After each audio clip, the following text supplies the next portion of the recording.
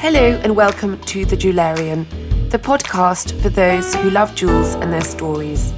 With me, Josie Goodbody, jewellery historian and author of the Jemima Fox mystery series, which have just been optioned for adaptation to the screen. Hi, today I'm speaking with Katya Hills of the Art Loss Register. And before I introduce Katya fully, I'm actually going to let her do it because she knows exactly, obviously, what she does and can explain exactly what the Art Loss Register does, which is an incredibly important register of stolen art and Katya's division, watches and jewellery.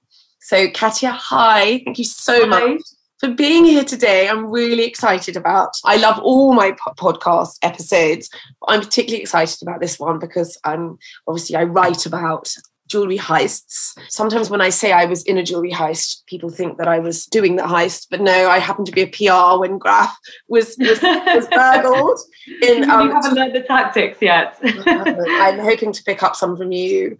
So anyway, hi, welcome to the Jewellerian. Can you tell everyone, or the millions of listeners that I have, and probably some thieves, all about the Art Loss Register, and particularly the watches and jewellery division that you run?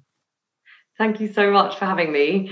Yes, hopefully we'll be not giving too much away for the thieves, or rather scaring them off, let's say. Absolutely scaring them off. With our work. So what we do, I work for a company called the Art Loss Register, and we run the world's largest private database of lost and stolen artworks, jewellery, watches, antiques, musical instruments, collectibles, you name it, anything that can be bought and sold at auction or through a dealership. We have over 700,000 items on the database. Of those, we have 70,000 watches and 40 to 50,000 pieces of stolen jewellery. And we're talking here only about unique pieces that could be identified on the market. So we register not just lost and stolen items, even though that is the bulk of our database, but we also register items that are subject to a dispute, items that have been illegally exported. When it comes to things like antiquities, we're also looking at items that have been illegally excavated from the ground. We also look at pieces that have gone missing in wartime and especially looted by the Nazis in World War II. So there's a very wide range of different types of losses and risks that we register. I'll also add to that fake items as well, particularly when it comes to watches. Fakes are very prevalent. So we register serial numbers associated with fakes to warn people against buying those. And the way we work is that we record these items on our database that are sent to us by police forces, insurance companies. They notify us of these losses, as well as theft victims directly. So if anyone out there who's listening has had a piece of jewellery stolen from them, they can report it to us directly and we will assist them with recovering it. And once these items are registered on our database, we start searching for them on the international market. So we check the transactions of auction houses, dealerships, pawnbrokers, jewellers. Anyone basically who's looking to buy or sell an item can check it before the transaction. And at that moment, that's when we identify the match and we take steps then to recover the item. Because I spoke with Tristan Atkins of S.J. Phillips, and he told me about a story about a particular ring that I think that they were going to sell. And the transaction had to kind of stop part way, and they had to call the police for the man who was selling it. And I think he knew that it was stolen, yet he still went about selling it. That must be terrible. We do work with S.J. Phillips really closely, and that is what he described as the crucial moment when we do identify a stolen piece, which when it's being offered with a watch dealer or to a jewellery store, the seller, who is the current holder or the owner, is actually physically there in the shop and they're offering the piece for sale. And so when we identify a match, we have a few minutes really to secure the item, make sure that the person selling it doesn't just turn around and walk away with it.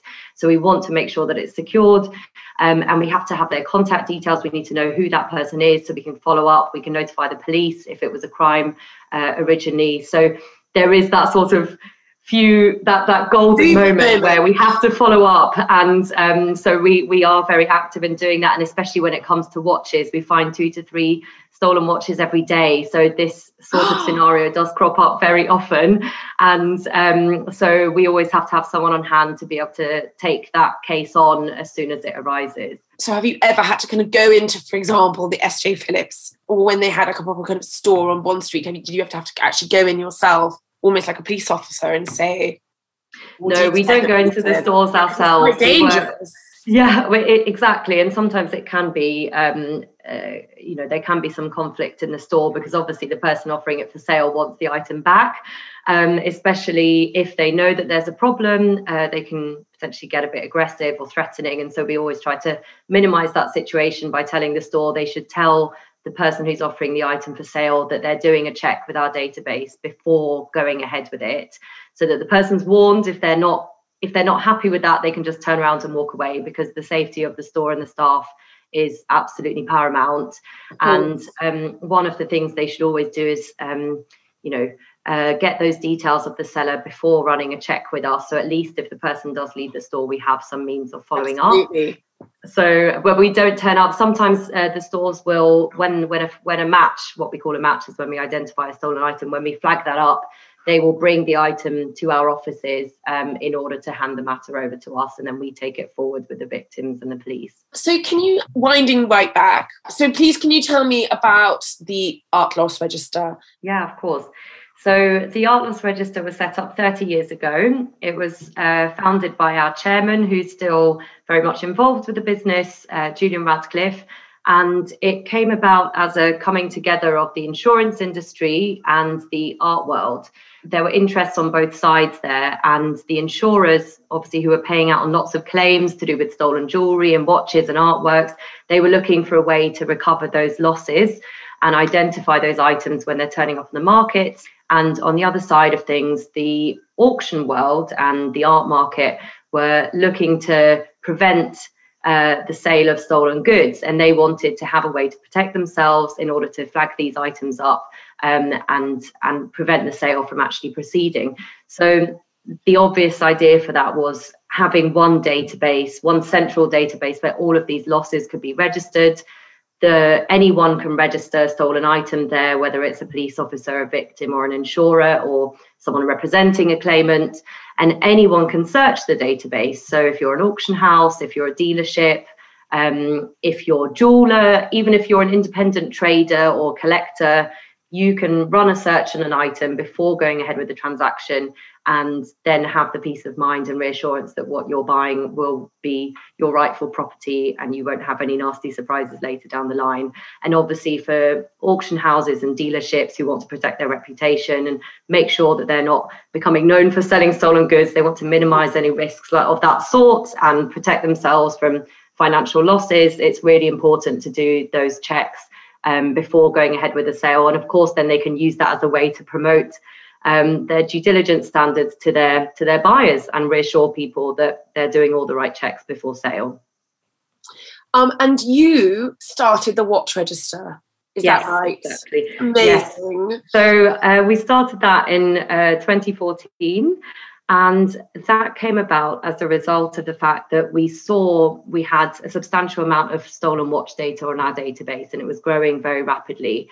There were lots of insurers who were wanting to recover losses in this area, and police forces were becoming increasingly interested in it because watches were being stolen so frequently in major smash and grabs from jewellery stores, but also just from individuals who were being targeted on the street for their watch that they were wearing on their wrist. So it was becoming an increasing problem, to the point that watches are, in a sense, the sort of currency now in the criminal world. They're bought and sold, so quickly and traded very fast after the theft. You said You said 2 or 3 a day. Yes, exactly. That's how many we're finding at the moment. But obviously, the more people start searching our database internationally, and we're expanding very quickly across the globe, the more opportunities we'll have to find these watches. So we launched a specialist service called the Watch Register, which would cater specifically to the watch trade, whose way of doing business is quite different to the art market. So When you go to an auction house and you're looking to sell a painting, for example, there's quite a long process in terms of, establishing which auction it's going to go into, the price, etc.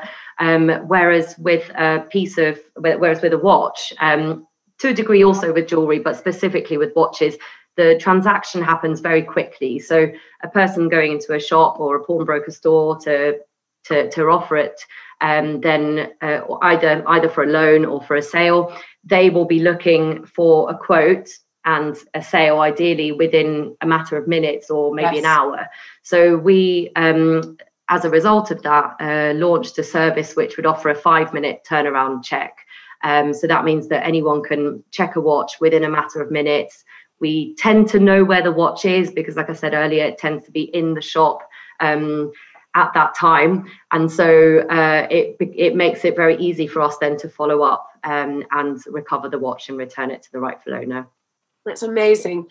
And then obviously jewellery came within this particular division of the Art Loss Register. Mm-hmm. Was that just a natural progression, organic development? Yeah, so with jewellery, a lot of the dealers who use us to check watches will also check jewellery with us, but both watches and jewellery were always part of the Art Loss Register, and they were items that we were always registering on our database, but also checking when they were surfacing on the market. So we'd be checking jewellery sales for the top auction houses. We work very closely with, Christie's, Sotheby's, Bonhams, Phillips, for example. We check every item that goes through their sales. So we have been doing this for a very long time, but the watch register allowed us to accelerate the development of those services in the watch trade specifically, because the ultimate goal is to get as many people as possible using the service, because the more traders checking with us, the more chances we have to spot stolen goods, and therefore the more stolen items we can recover. It's amazing. It's incredible. And obviously you work closely with the police, and we've spoken about how you phone them off, but also, Interpol. So with the police, of course, we have to work with them very closely in order to fight this type of crime. And we work particularly closely with the flying squad in the Metropolitan Police in London on stolen watches, because there are so many thefts happening in central London of that sort, and they're often linked to serious or violent crime. So the police are very hot on this topic of stolen watches, but we do work with forces across the UK and also globally, of course, Interpol, Europol, on recording stolen goods on our database and also recovery. So what we do is we allow for very quick communication between police forces internationally, because when we find an item, we obviously have our connections worldwide. So we can, if we find a stolen item in London and it's been stolen in New York or Hong Kong, we're able to very quickly liaise with the different police forces in order to bring about a resolution. And we will always share with them whatever information we have and seek further details of the parties involved, what CCTV evidence can we obtain that might be useful for their investigation. They also use our database as an investigative tool to look into suspected crimes like money laundering or the handling of stolen goods. And we also work with police forces when they recover items that they believe to be stolen, but they don't know who the rightful owner is. Okay. So if there is some abandoned property that surfaces anywhere in a public space, for example, they will come to us and say, look, we found these pieces. This is how we can describe them. Here's some photographs. And we will be able to match them up with the rightful owners who originally registered those items with us. And that's what happened at an airport in Scotland, didn't it, with the Duchess of Argyll? Similar, but in that case, yes. So the Duchess of Argyll, she left her jewellery at a Glasgow airport. And when we were conducting checks on some auction houses, which is what we typically do, the auctioneers who work with us, they will ask us to check every item over a given threshold value in their catalogues. One of the pieces turned up for sale, and we looked into that more closely with the police and obviously with the victims as well for the identification. And once that was confirmed that it was a brooch from that same loss, She thought the bag, which had the jewelry in it, had just been stolen, but in fact, she just left it somewhere. And it turned out that it had gone to the abandoned property of the airport, and they had resold it because it was unclaimed. Oh my goodness. Then it turned out the vendor to that sale actually had all of the rest of the items that had gone missing still with them. So we were able to assist with the recovery then and return all of the items to her. And what happened with the vendor? I mean, he must have, or she must have bought this bag of beautiful jewellery, but it must have been quite a scary moment to have you guys. I think it's a scary moment for anyone when they realise that they are in possession of a stolen item. And in this case, lost items, fortunately. Yeah, in this case, lost items, but equally something that's not theirs. And so typically what people will do is that they'll go back to the person that sold them the item and seek compensation. And there is an incentive there because no one wants to be holding lost or stolen property. Absolutely so not. There is an incentive for them to cooperate and find a resolution, because also they won't then be able to sell those same goods elsewhere, because if they try to take them to a different auction house or a dealership who also ran a check with us, we'd still keep flagging it up. So that person who is holding the stolen property is stuck in a sense. So they have to come to the table and find a resolution with us. So that's what typically would happen. But we usually do find pieces which have come from a loss or a theft with someone who has absolutely no idea that they are stolen. They don't know their origins. They bought them without having a clue where they came from, and they're completely innocent. That's so sad, isn't it? Of course, yeah, of course. But that's why we usually work down the chain, and they will go back and ask the person who bought them, who sold them the items, for compensation. So let's now talk about the actual thefts themselves, because although very distressing for whoever is being burgled, doesn't sound quite as dramatic as it actually is in the real light of day, when someone is like with the Graff's heist in 2009, when you've got two guys who are walking into your boutique on Bond Street with masks on, wigs on, and getting you to get down on the ground. Burgled sounds not quite the right. Attacked is more. Yeah, I'd say that's more of a heist. Yeah, right, exactly. But what's the verb? Heisted. I don't know. I have to like bench one. So obviously that's when I became particularly interested in these thefts, and which inspired my novels about jewellery mysteries, and mine obviously historical jewellery ones. So I kind of combined the idea of a heist with historical ones. But I was particularly fascinated after the Graff heist in 2009, when the next day, not only was it all over the newspapers, but it was also the Pink Panthers were being talked about, written about, suspected. And I had only known of the Pink Panthers, obviously, from the Peter Sellers films that I grew up on, thanks to my father's complete obsession with Inspector Clouseau. But actually, I then started investigating into the Pink Panthers, this gang of jewelry thieves who are, I mean, they are masterminds of a jewelry heist and a watch heist. Their background is quite fascinating as well. But can you tell me a little bit about the Pink Panthers? Because you've obviously recovered more than several items of jewelry and watches that have been stolen in heists. You know, they've stolen something like €1 billion worth of watches and jewelry in the last 20 years. Since they kind of started. There was even a brilliantly named division, part of Interpol, called the Pink Panther Working Group, Project Diamond, it's now called. But can you tell me a little bit about how they work? So the Pink Panthers inspired countless robberies and heists in the following decades after they started operating. And their signature style was very carefully orchestrated. I mean, they sometimes take 3 years planning a theft. Exactly. So that is unbelievable. So much time goes into the planning. Yeah. There will usually be many people involved. Someone who will be the person to distract the sales assistants in the jewelry stores. Someone else who will be doing the sleight of hand. There'll be a number of people in this operation. Someone who'll be there waiting to take the goods away. So there's always a getaway car, but they will come and very carefully scout out the premises And this is exactly what happened in the Graf Diamonds theft as well. There was they didn't try a reconnaissance visit, and they come to scout out the venue to see where the CCTV cameras are, where are the security guards, what are the hours of operation, what businesses are on either side of the jewellery store, because occasionally they might make a hole in the wall, or they might come in through the back, or via the roof.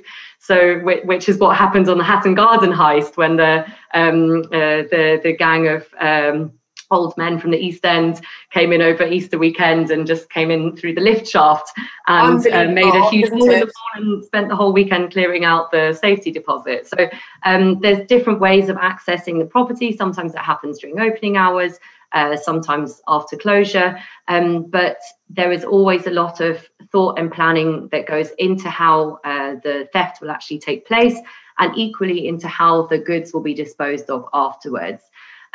So with the Graf Diamonds, but that wasn't Pink Panther though, was it? It wasn't a Pink Panther case. It was a copycat, wasn't it? They knew exactly what they were after, and that's also another a typical aspect to this sort of crime, is that it's very targeted. So they know they're going for this specific item.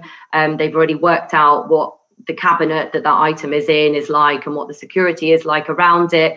And so they're in and out as quickly as possible. I think speed is really the key to the success of a lot of crimes. This one was very interesting because they were caught latterly.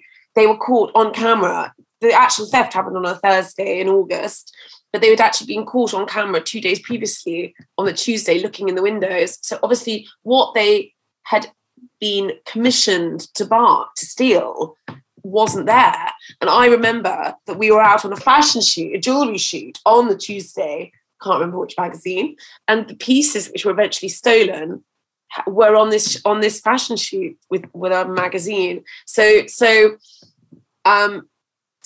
they came back 2 days later, and they'd been to this poor guy in a makeup artist in Soho, Garden, who was then put on police protection until they were caught. Who'd put on their disguises when they came to visit, so that they couldn't be recognised. But one of the items that they stole was a necklace that alone was worth over £3 million. So they did know what were the high value items that they were. That was probably the one that was out on my shoot. Yes. Oh my God, the jewellery there. They took a huge number of high value goods, but what happened was they botched the escape plan, because they made away, and I believe they crashed with a taxi, a London black cab, and so they had to try and get away by other means, and they did successfully at that time. However, they left in the sort of rush to get away from their car, they left a mobile phone in the car, which led to their downfall, because that allowed the police to very quickly identify the people who were involved and their connections, and they were all brought to justice. However, none of the goods were found, and so those items still are out there somewhere. And that is part of the issue, is that these people are able to very quickly dispose of the goods, hand them on to someone else. They're often taken abroad, where they'll be less likely to be detected. And with jewelry specifically, it's very difficult, because often items are not absolutely unique. So, even with a gemstone or a diamond, it is often laser inscribed with a GIA number, but those diamonds can be recut, their character can be changed. They often don't have a serial number or anything like that. And if there are more distinctive items composed of multiple different gemstones or, pieces of metal, the metal can be melted down, the gemstones can be taken out and sold separately. So that does make it extremely difficult to identify jewelry. Watches, on the other hand, have a unique serial number. If you were to tamper with that, it's so finely inscribed that any dealer would immediately see that it's come from an illegitimate source, and so those watches are often just sold exactly as they are. They're resold very, very quickly, often within hours, and so that's why for us it's so important to get the items registered on our database as soon as possible, because if we don't know about the the theft, or we don't know how the items are described, we can't possibly start looking for them. So that is really important. But that's the big difference between watches and jewelry, is we locate so many watches because they have that unique serial number, whereas jewelry is really very difficult to identify. You can't break up watches, really, otherwise what's the point? And, what's the point in it? Whereas a piece of jewelry, if you steal a 3 million plus necklace, it's obviously set with an enormous amount of exquisite stones. Yeah, well, what you do get with watches when they are taken apart is to combine them with fakes. So this is another huge issue for the watch trade, and they're called Franken watches, and they're a composite of fake and genuine parts. And that way, if you have a genuine watch, you put it together with a fake watch, you can sell basically 2 or more different watches, and some of them will have fake parts or genuine parts, which is sufficient to maybe fool some dealers who maybe will see that the dial looks genuine, and so they'll take it on and offer this true market value for an item. And they do very, very much fool even the best experts. The fakes are getting so good these days. You just need one little telltale sign, which is sometimes on the watch itself or inside on the movement, potentially in the paperwork that came with the watch. It could be the font or something about the angle of the text that just gives it away. Oh, that's incredible. So even not even the watch itself, but the documents that come with the watch, you can recognize whether or not it's a fake. Yeah, so the watches are extremely, the fakes that are being produced today are just extremely difficult to identify. Oh my goodness. For the top expert. So we were saying that even £3 million necklaces from Graf Diamonds or from Harry Winston or Cartier, they are incredibly special, but they are not always one-offs. However, you deal a lot with historical jewels, which are one-offs. Mm-hmm. And I mean, one particular theft that I've always been quite interested in, because it's part of my husband's family, is the theft of the Portland tiara at the Welbeck Institute 6 years ago or so. So you can tell me a little bit about how that happened. And of course, that's never been found. And that's a really historical and very beautiful, incredible tiara. There are lots of photographs of it. I mean, one of Diana Starr's books, amazing books, Ancestral Jewels, there's a photo of that in there. But can you tell me about how they managed to do this? Yeah, so stately homes are very high, very much at risk and very vulnerable. So the Portland tiara was stolen in 2018 and it was worth £3.5 million. It was also stolen together with a brooch that was in the same cabinet with it.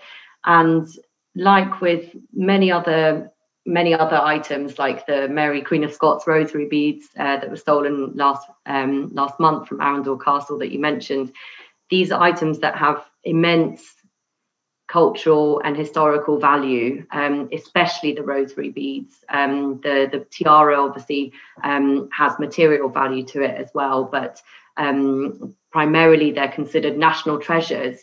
And so they are very much the target of thieves. And again, you're seeing the same sort of style of theft, the carefully coordinated theft to what we spoke about with the Pink Panthers, where the planning will have begun far before the theft is carried out.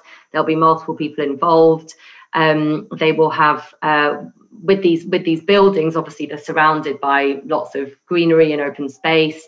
CCTV may not cover every single part of the property and the grounds. So they will have come to work out exactly where they should walk so as not to be identified. And then they will disable the cameras as well. So again, to be able to evade the alarm systems and security, and then make a very, very swift exit. So I think the success of it really does rely on that swift exit. So they're just going straight for the item that they're looking for, smashing the cabinets, and then just getting away as soon as possible. And then there'll be a getaway car waiting for them with both the Portland tiara and the rosary beads. That car was found to be burnt afterwards. So they're trying to destroy any traces of evidence, and it is very difficult to follow up on these cases, of course. So with the Portland tiara, I think there was a conviction, in fact, but the items have never been recovered. So again, you have the same issue that jewelry is hard to be identified. The worst case scenario is that it is, the metal is melted down and the pieces are not left with their sort of intrinsic I mean, that's part of its pricelessness, isn't it? Is the fact that actually, as separate, particularly the older pieces, much older, 100-year-old pieces of jewelry, the diamonds as themselves aren't worth probably as much as they are if it was a brand new cut diamond. Because the newer cuts are so incredibly clever, but it's the fact that it was the Portland tiara, the fact that it was worn by the Duchess of Portland at blah, blah, blah, blah, blah, and it's beautiful design by whoever it was over 100 years ago. It's kind of pricelessness, isn't it? Exactly, and they're absolutely unique, these items. In a sense, it's like a trophy piece. The history, it's the history. Exactly. And we know that as the general public, and the thieves also know that. And so they target those items because they carry obviously a great deal of negotiating power. So if you have a piece like that and you're a criminal gang, you can use it in deals or trades with other criminals. How does that work? So they steal... So they steal these historical pieces. But they are so recognisable. But the fact is that if they break them up, they're not worth as much as if it was a brand new piece, as I just explained, which of course can be reset in different pieces, or you might get an enormous yellow diamond from a tiara or from a necklace, and you can wear that on its own as a ring. So that can be completely disguised.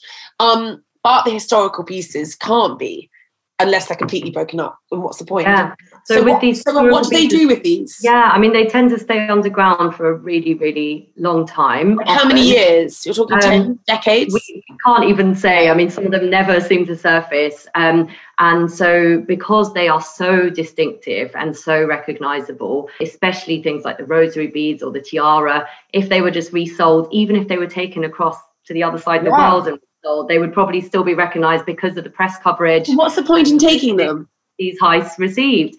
So they still, like I said, they have some power and some currency in the criminal underworld, and when they stay underground for so long, they can be traded on the black market.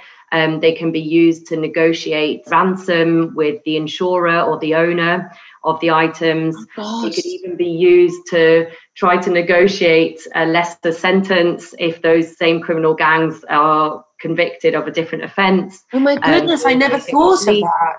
So they have this real power, and so that's why they may stay underground for such a long time.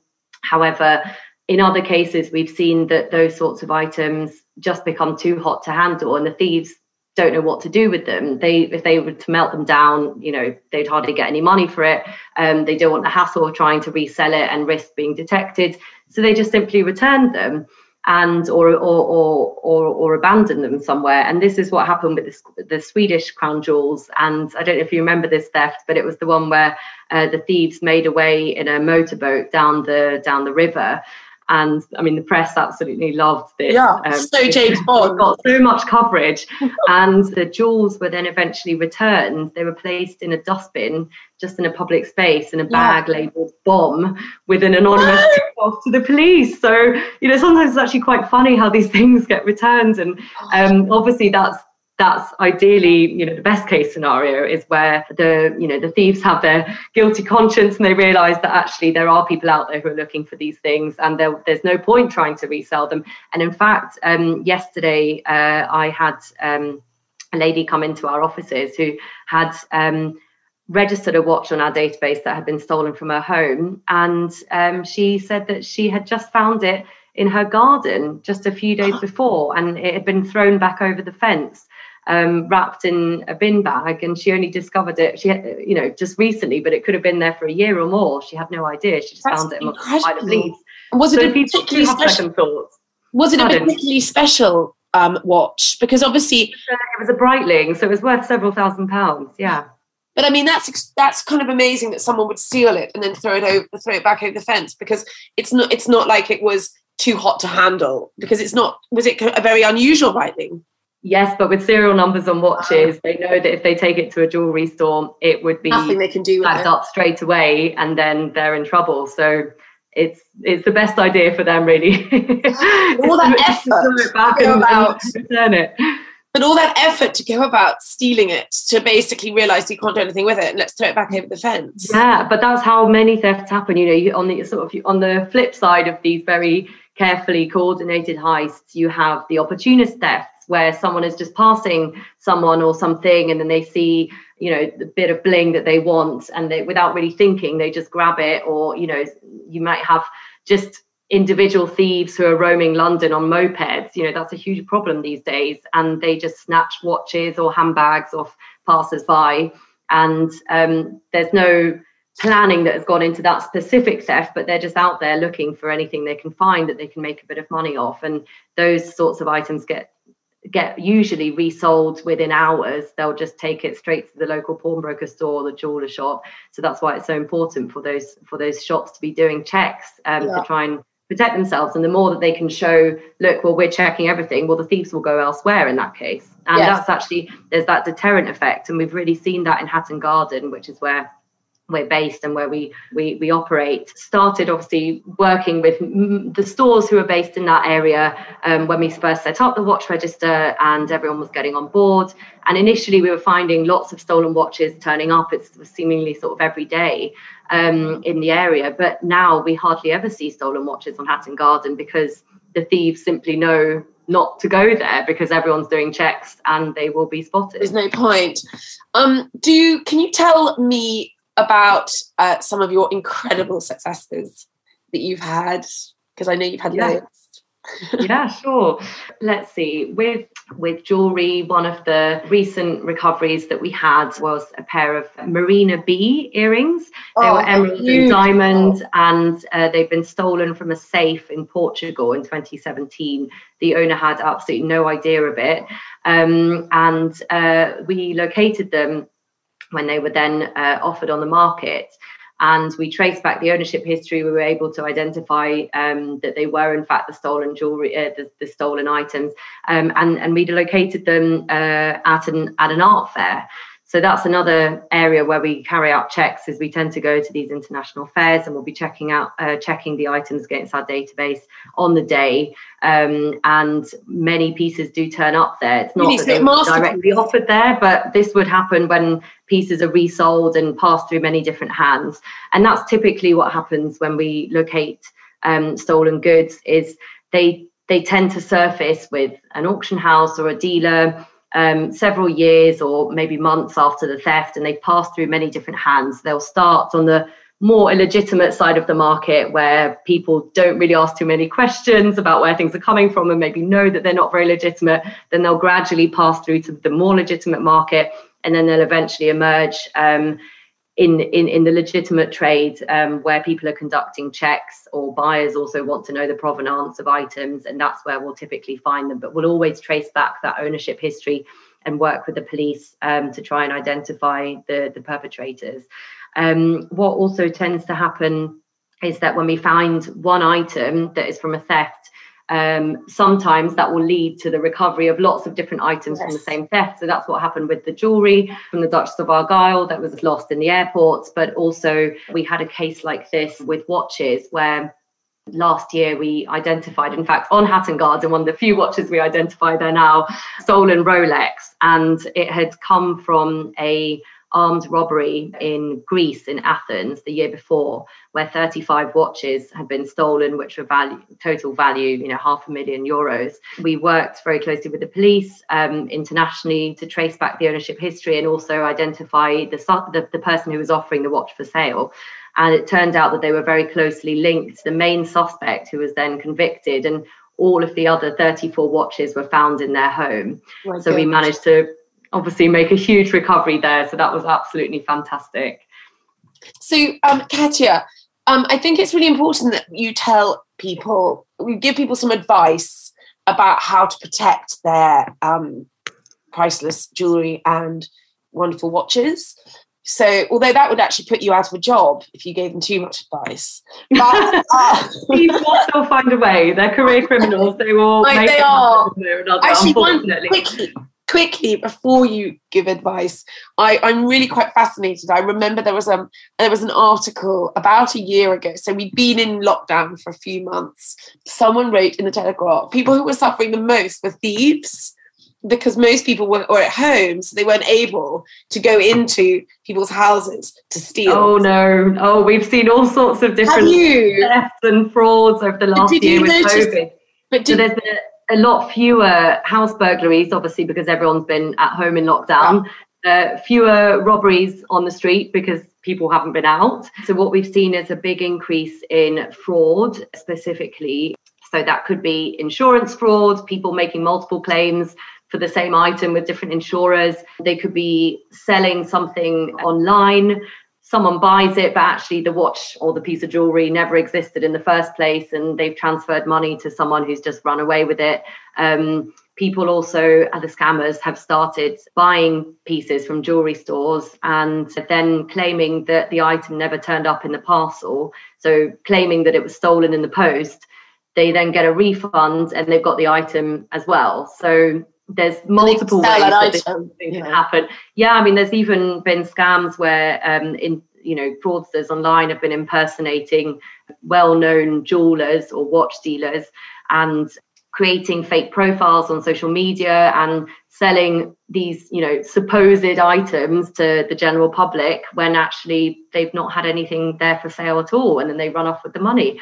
So there's always ways to get around this, and the criminals are very adept at finding the latest tactics and loopholes, unfortunately. But that's why we are working so closely with the police, but also with other companies that share intelligence amongst jewellery stores to try and identify these different modus operandi. And obviously eBay, something you keep an eye on.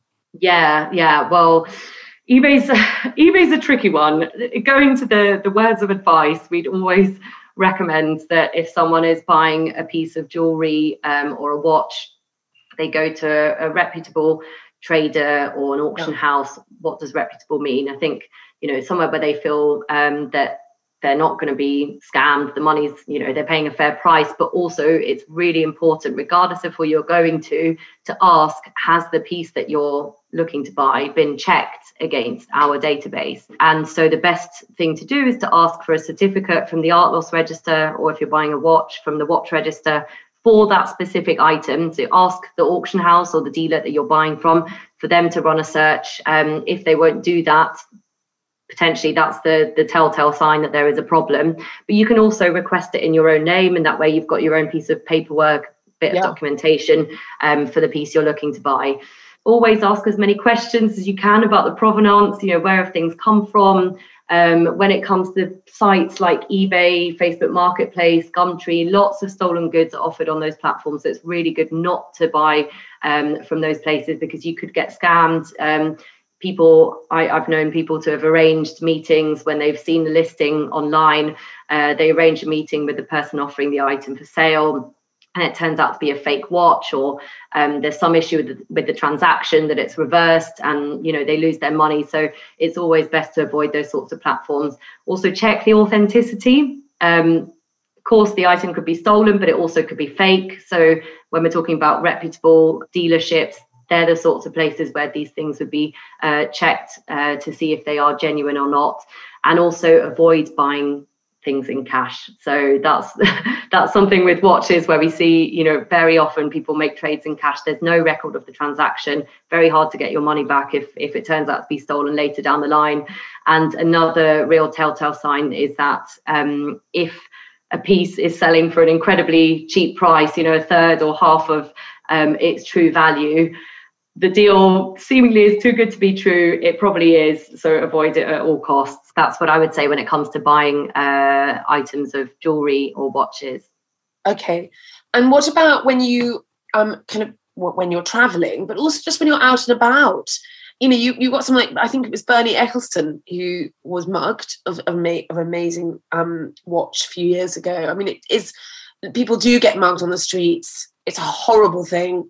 I I mean, let's go one step more enormous than Kim Kardashian. I mean, people say that, I mean, a lot of people basically say that one of the reasons she was is because she shows off about it. I mean, social media. That's exactly it. Show off about their jewellery. Well, actually, it's silly because, I mean, I show off about my jewellery, but it's all costume. Beautiful costume jewellery.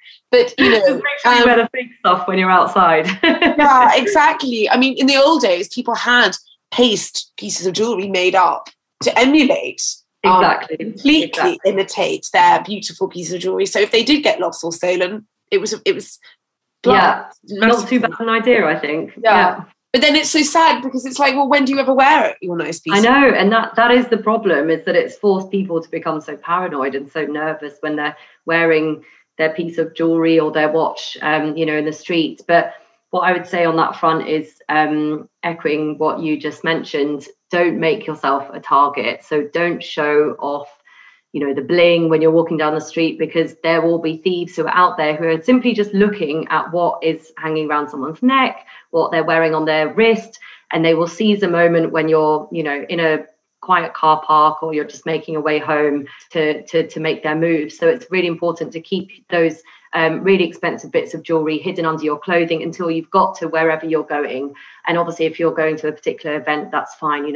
Better to show it off there than on your way. Go by taxi. This is what exactly get a taxi. This is what happened with Kim Kardashian, is that she was robbed at Paris Fashion Week because she had been showing off all of her jewelry on social media, and with celebrities in particular. They publicize their movements, they publicize what they're wearing. And so it's very easy for thieves to latch onto that and know exactly how to target them.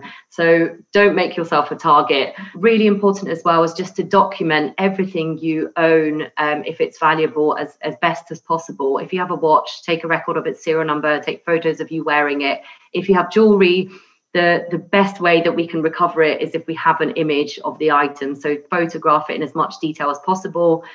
Keep the original paperwork, your receipt from your original purchase, because that's your proof of ownership. We'll need that when we find it in the future, and put forward your claim. So all of that is really important. And also, don't take pieces of expensive jewelry or watches to the gym or potentially on holiday where they could get lost. Gym lockers are really, really at risk. We've had lots of thefts of watches from gym lockers where there's no CCTV in the changing rooms. We actually had one man who had a watch that we recovered, which had been stolen from his gym locker.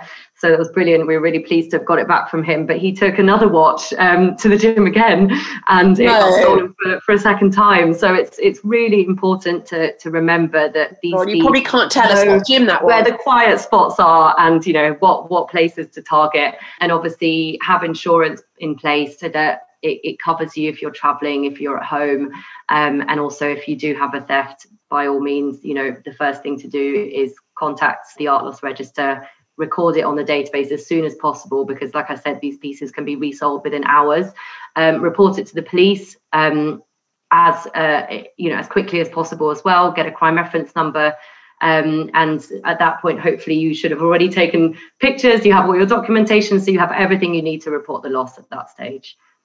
So we probably should sadly tie things up, but I wanted to ask you, these rosary beads of Mary, Queen of Scots, do you think they'll ever be found? Or do you think that of course you want them to be found, but do you think some things are, I can kind of imagine someone who's, I don't know, I was going to say someone a devout Catholic, but actually, hopefully she wouldn't have stolen, or he would have stolen a rosary bead. It's like it goes against the devout. Orchestrated the theft was a devout Catholic who really wanted to mention these.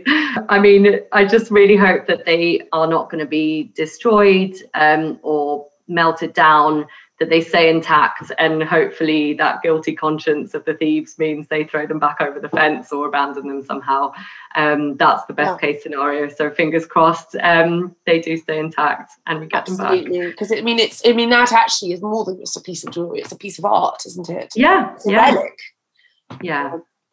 Gosh, Katya, thank you so much for everything, and I'm going to include all the Art Loss Register and the Watch Register's details on the episode notes. Whoever's listening will and has lovely pieces of jewelry or watches, you know, or even art, know where to turn to when hopefully never, but if it gets stolen or they get stolen. Artwork, any collectible, any antique piece, furniture, whatever it is, people can come to us and we will assist them with that. So very happy to be on the show. Thank you so much, Josie. Oh, Katya, it's been so nice. It's been really lovely. Thank you.